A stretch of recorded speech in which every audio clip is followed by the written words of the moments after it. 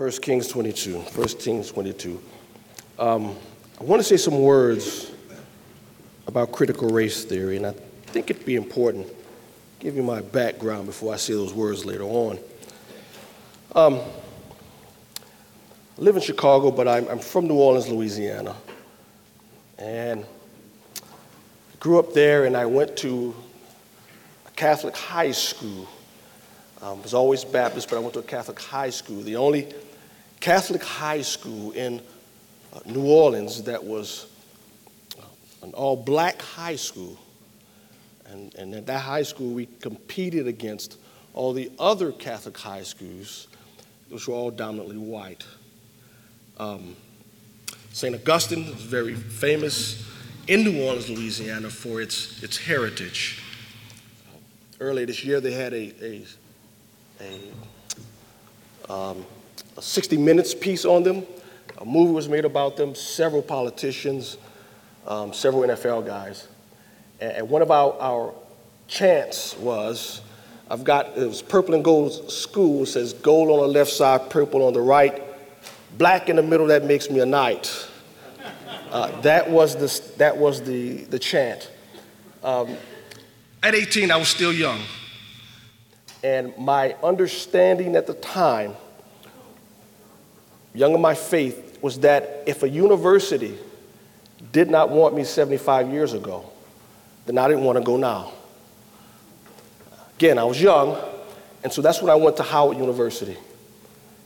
And back then in the early 90s, that's when you had Dick Gregory and Ivan Van Sertima and all the lectures. And if you wanted to do anything in the African American community, you had to visit Howard University sooner or later. And that was where I grew in my understanding of the world. But somewhere in between my sophomore year and my junior year, I was challenged with my faith, and I started to grow. I started to grow in my faith, and it was at that time I recognized there was something more devastating to humanity than poverty or racism or cancer. Something more devastating that if not dealt with, the ramifications were far worse than all of those three, and everything else put together, it was sin. And if you didn't deal with that, problems. So at that point, I accepted a call into ministry, and after that, I went to Trinity Evangelical Divinity School in the Chicago area, and for the first time in my life, I attended an educational institution that was not primarily African American, for the first time in my life. And so I say those things because I want you to understand the context by which I'm going to say other things later on about critical race theory. That's my background. 1 Kings 22. At New Hope Community Church in Palatine, Illinois, I like to take the titles of my sermon and lift them up from the text that we're going to preach on that morning. And I take it from Ahab. When Jehoshaphat says, if there's someone we can inquire of the Lord, and Ahab responds, yeah, there's but one man we can inquire of the Lord, but I hate him. I hate him. We're going to look at Micaiah, a profile in the courage to speak the truth. Before we go any further, let's open up a word of prayer. Let's pray. As always, Father God, we do thank you for who you are. We thank you for what you've done in each of our lives who call upon you as Lord. Lord, I ask that you visit us now and through your Spirit, convict us and encourage us. If your word and your Spirit do not speak, then my words are meaningless. And I ask you, Lord, give us the strength and the courage to speak your truth regardless. For it's in your name we do pray. Amen. Courage is a non-negotiable.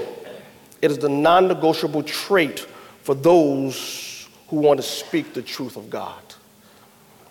Courage, that's a non-negotiable. It's a non-negotiable. If you want to speak the truth of God in any setting, that's a non-negotiable. I don't care how much you think you know. I don't care how much you've studied. If you don't have the courage to open your mouth and speak, what good is it? At New Hope, we have a saying, don't tell me what you believe. Tell me what you're willing to fight for. I don't care what you believe. I don't care what you say. What are you willing to fight for? What are you willing to open your mouth and put yourself on the line? Courage is a non-negotiable. So we'll look 1 Kings 22. I'll start at verse 1. As you know, Ahab is ruling in the north, Jehoshaphat in the south in Judah. Verse 1, for 3 years Syria and Israel continued without war, but in the third year Jehoshaphat, king of Judah, came down to king of Israel. And the king of Israel said to his servants, do you know that Ramoth-Gilead belongs to us, and we keep quiet and do not take it out of the hand of the king of Syria? Which leads to the first point, and it's not necessarily Micaiah yet, it's Jehoshaphat. Here's the first point I want to bring out, is that godly men must be careful who they partner with. Jehoshaphat was a good king. He was a good man. He had one blind spot, though. He kept partnering with ungodly men. Verse 4, and he said, Jehoshaphat, will you go with me to battle to Ramoth-Gilead? And Jehoshaphat said to the king of Israel, I am as you are, my people as your people, my horses as your horses. And Jehoshaphat said to the king of Israel, inquire first from the word of the Lord. Now again, Jehoshaphat was a good man. Good man. He had one weakness. He couldn't see Ahab for who he was, and he partnered with him. And Chronicles tells us he was chastised because of this, not once but twice, because he did it later on in his life, also partnering with the king of Israel. And the king of Israel gathered, verse 6, the prophets together, about 400 men, and said to them, shall I go to battle against Ramoth-Gilead, or shall I refrain? And they said, go up, for the Lord will give it into the hand of the king. 400 men speaking as one voice to a godless man, telling him exactly what he wanted to hear. Some things never change. We've got to be careful who we partner with. Here's the second point. Courage is grown over time and not made in an instant. The courage to speak is grown over time through being faithful in the small things. It's not made in an instant. Before there was a Goliath, there was tiger, there was lions and bears. Verse 7, but Jehoshaphat said, is there not here another prophet of the Lord of whom we may inquire? Now, for whatever reason, Jehoshaphat, good man, good king, he looked at the 400 prophets and he said, no. Some people think that it was their refusal to use the sacred name when first approached. Some people say he knew Ahab was. We're not absolutely sure, but for whatever reason, we know that Jehoshaphat had some insight to where he looked at all 400 prophets and says, no, it's not, no.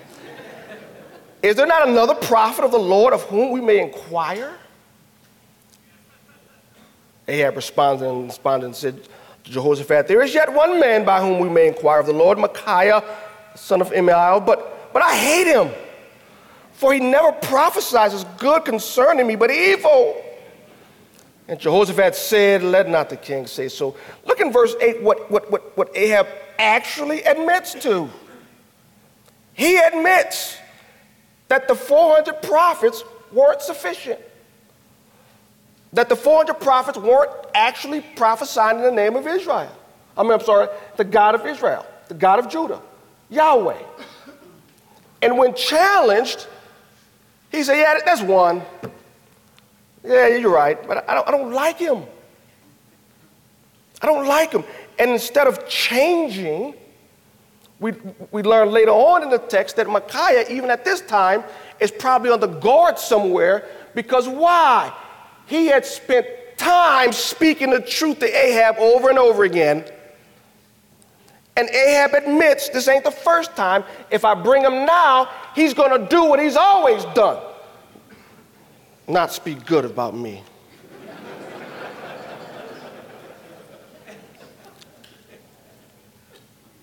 Then the king of Israel summoned an officer and said, bring quickly Micaiah, the son of Amiah. Courage has grown over time. When we see Micaiah now, this is not his first rodeo.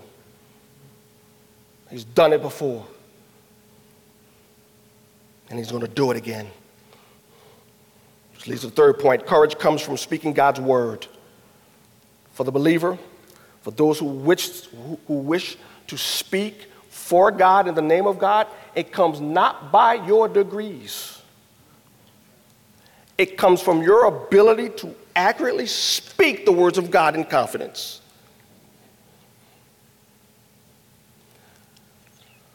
Verse 10, now the king of Israel and Jehoshaphat, the king of Judah, were sitting on their thrones, arrayed in their robes, at the threshing floor, at the entrance of the gate, Samaria, and all the prophets were prophesying before them. Here you have two kings and their kingly estates with their kingly robes. A big open space where they were holding court. Two kings, king of Israel, king of Judah. Their court all around them, their guards all around them. 400 prophets prophesying, saying exactly what the king wanted to hear. And this is the atmosphere by which Micaiah shows up. Verse 11, Zedekiah, the son of Shennai, made for himself horns of iron and said, thus says the Lord, with these you shall push the Syrians until they are destroyed. And all the prophets prophesied and said, go up to Ramoth Gilead and triumph. The Lord will give him into the hand of the king. And the messenger, verse 13, who went to summon Micaiah, said to him, behold, the words of the prophets, and one according or favorable to the king. Let your word be like the word of one of them. Speak favorably. The messenger says, all 400 of them are saying one thing: conform. Go with the crowd. Please the king. Speak favorably, but Micaiah said, as the Lord lives, what the Lord says to me, that I will speak.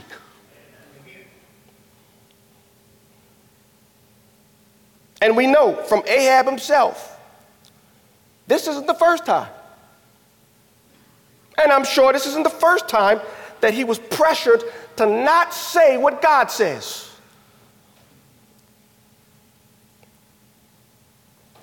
Right now, he's in front of two kings with the courts, the professional religious people,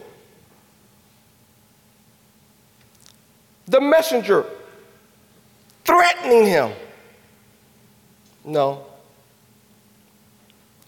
as the Lord lives, what the Lord says to me, that I will speak.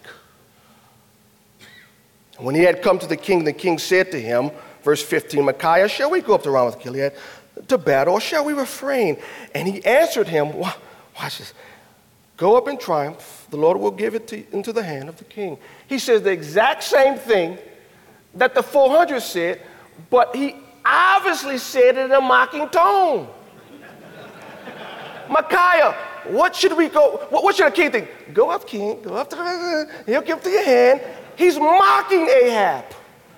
And Ahab picks up on it, right? But the king said to him, how many times shall I make you swear that you speak to me nothing but the truth in the name of the Lord? And he said, I saw all Israel, Micaiah responds. You want the truth? I'll give you the truth. I saw all Israel scattered on the mountain as sheep that have no shepherd. And the Lord said, these have no master. Let each return to his own home. And the king of Israel said to Jehoshaphat, see, I told you. Did I not tell you that he would not prophesy good concerning me, but evil? Micaiah said, therefore, hear the word of the Lord. You want the truth? I'll tell you the truth. I'll tell you the whole truth. And I'll tell you things you don't want to hear.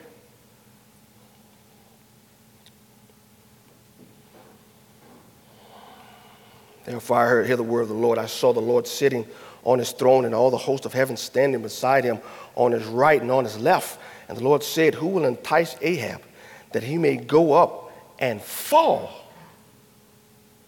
Ramoth Gilead. One said one thing and another said another.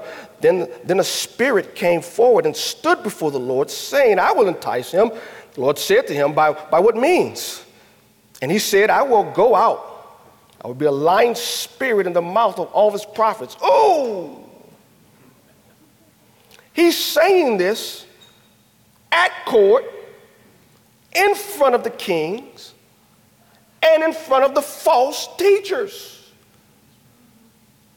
You want the truth?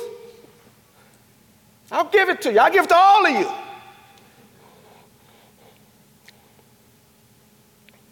And they say, you are to entice him and you shall succeed. Go out and do so. Now, therefore, behold, the Lord has put a lying spirit in the mouth of these your prophets. The Lord has declared disaster for you. Micaiah. It's not recorded that he asked his friend what he should speak. He didn't have a conference with his seminary professor. He didn't consult the latest journal.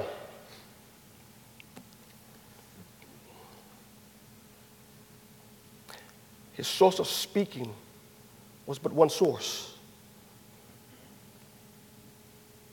What the Lord says, that's what I will speak. And his confidence came from that.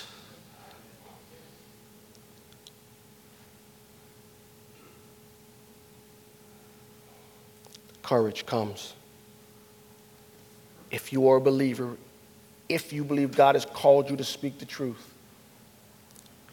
If you truly believe that God is sovereign, then if he said it, that should be enough for you. You don't need to test the winds. And before you speak, you don't have to have these thoughts that go through your head. What are going to be the ramifications? That's his area. Your area is to speak what he said. And that's what Micaiah did, which leads to the last point. Where am I on time? Okay, which leads to the last point. Courage to speak must be coupled with the courage to suffer. The courage to speak has to go hand in hand with the courage to suffer.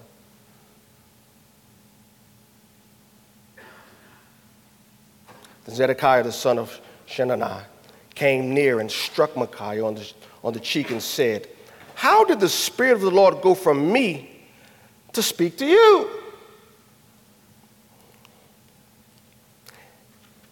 Zedekiah still thinks. He still thinks he's a true prophet. And he struck Micaiah. Micaiah said, behold, you shall see on that day when you go into the inner chamber to hide yourself. And the king of Israel said, seize Micaiah, take him back to Amon, the governor of the city, and to Joash, the king's son. Take him back, which means he was already on the guard. Take him back.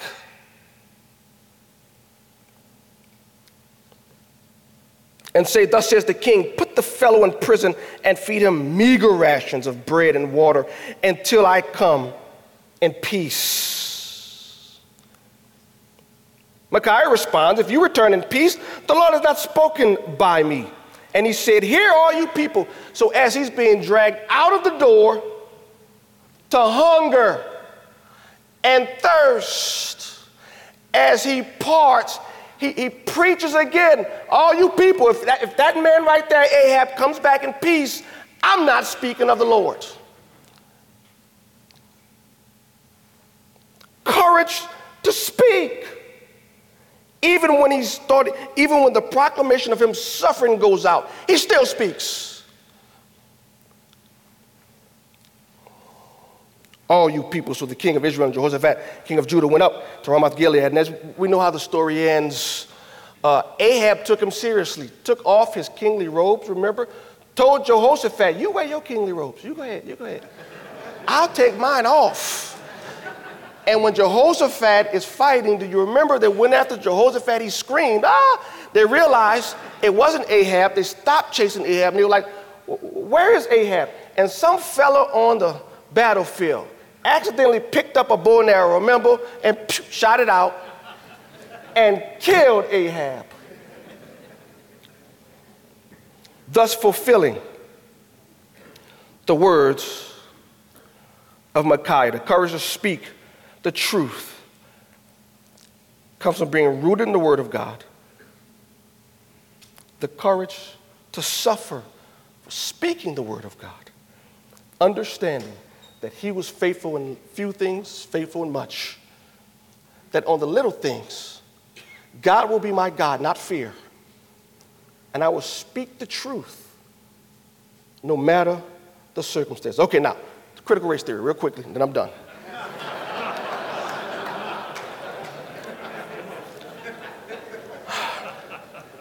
Maybe it's just me.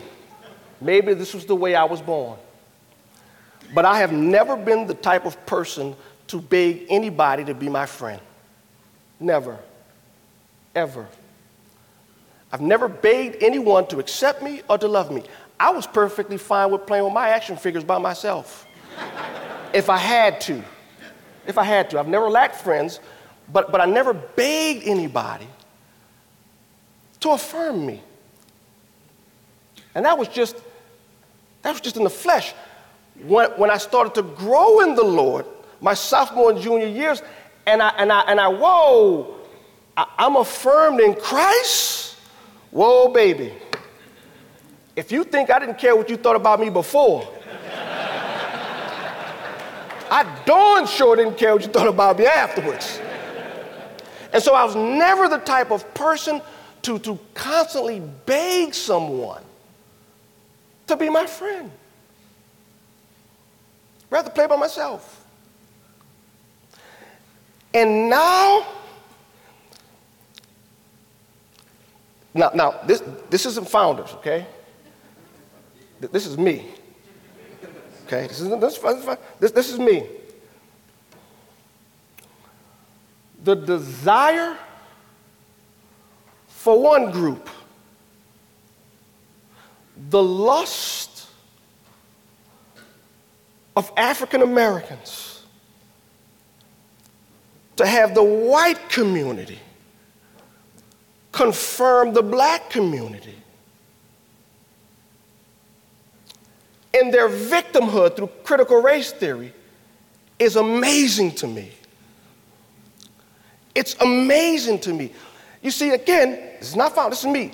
If I gotta beg you over and over and over and over and over to like me, or if I have to beg you over and over and over to agree with me, or if I have to keep encouraging you to confirm me in what I see victimhood, then I've given you all the power. I've given you all the power. At some point, I cared too much of what you thought about me instead of being confirmed in him. I was never that type of person. But nowadays, we have, I'll just say it, minorities, African Americans, coming up with critical race theory, coming up with issues of saying, and it changed on me. When I was following the issue 5 years ago, it changed on me. It went from systemic racism is racism built within the culture and laws and practices. And I said, wait, Jim Crow is gone, redlining is gone. And it changed when we know it's the effects of it that pertains to today. And it's hard for me to get a grip on it because it's always changing, seems like to me. And so I get to the point where at what point do you say, who cares? Who cares what you think about me? And listen, I have never, to be honest, I don't need white groups to affirm me, and I don't need black groups to affirm me.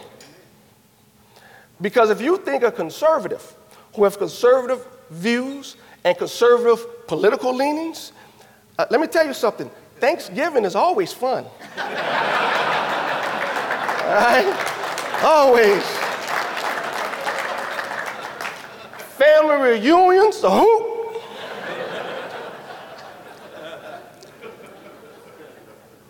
But if I'm confirmed in him, why do I care? I don't believe in that, but even if it's true,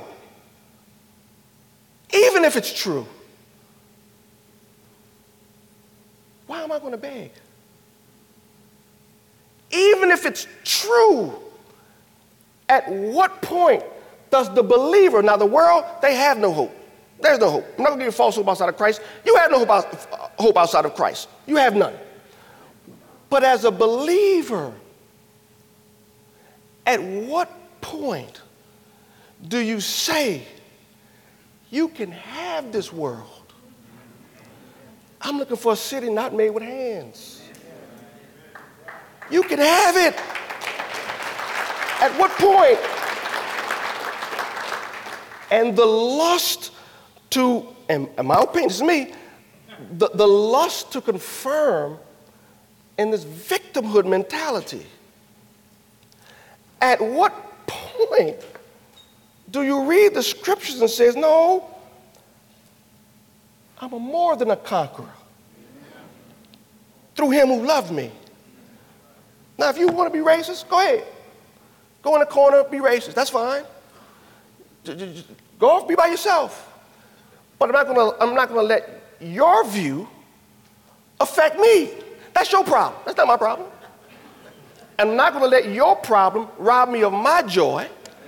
And I'm not gonna let your problem warp my theology to the point where I have to twist the gospel into making you like me.